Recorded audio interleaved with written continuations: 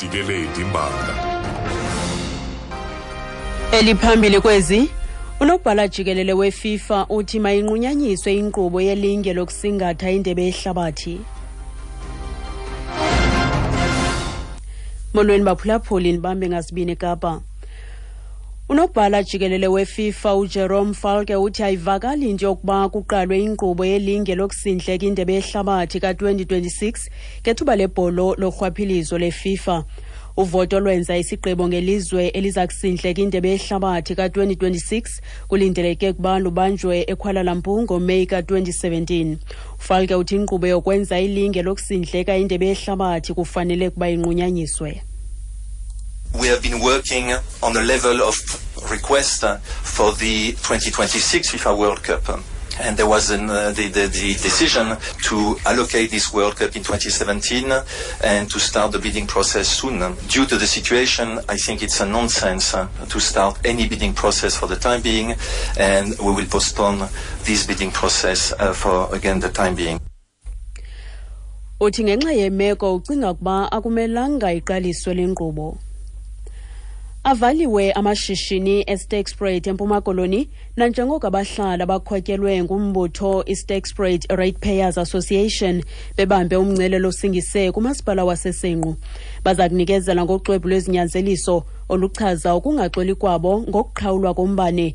Lo mbutho uthi lo masipala uyaqhubeka ukucima umbane wabahlali aboyisakalayo ukuhlawula amatyala abo ombane nangona kukho isivumelwano nalo masipala sokuba umbane ungaphinde uqhawulwe. Abahlali balommandla abasawahlawula amatyala abo susela ngo-2012. Umcebisi kulo mbutho uPheku Methula uthi lo masipala wehle nomcinga kwisivumelwano sabo. Sivumelene ngentoba umasipala xa ingena e-Stakespruit ezoqhuba any program uzakwazisa i-Ratepayers Association ukwenzela uba yona yazise abantu bayo. Sivumelene umasipala awuzukucimela abantu umbane. Wonke umuntu uzosayina i-agreement yokubuya kutyala abonise uba ityala lakhe yoluhlawula njani na. Ibe ilityala elingenazi-interest. Kwakhona sivele nomasipala umasipala uzakwenza i-data collection right. Sivele nomasipala into yoba ezo-interest bethetha ngazo uzawususa kanganto yoba i-vending machine uyifunile ikhona ne-software ithengiwe ekhupha i-interest from the actual ityala. Ubanjiwe umfundi oneminyaka engama-24 ubudala ekutyholwa ukuba uxhwile umfundi oneminyaka 8 ubudala eGlen eBloemfontein kusasa namhlanje emva kokuleqwa ngesithuthi ngamagosa ezendlela.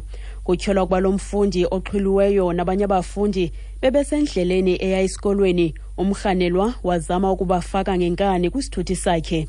Abafundi ababini bakwazile ukuqhwesha ixhoba lonzakalanga. Isithethi samapolisa eFreystata uIan Rhawubephe. He refused to stop and he was a high-speed chase ensued. Eventually the suspect was stopped, but he also damaged 2 traffic official vehicles. Suspect is being charged with kidnapping. Umrhanelwa uleqwe ngamagosa ezendlela emva kokwala ukumisa ujongene netyala lokuxhwila.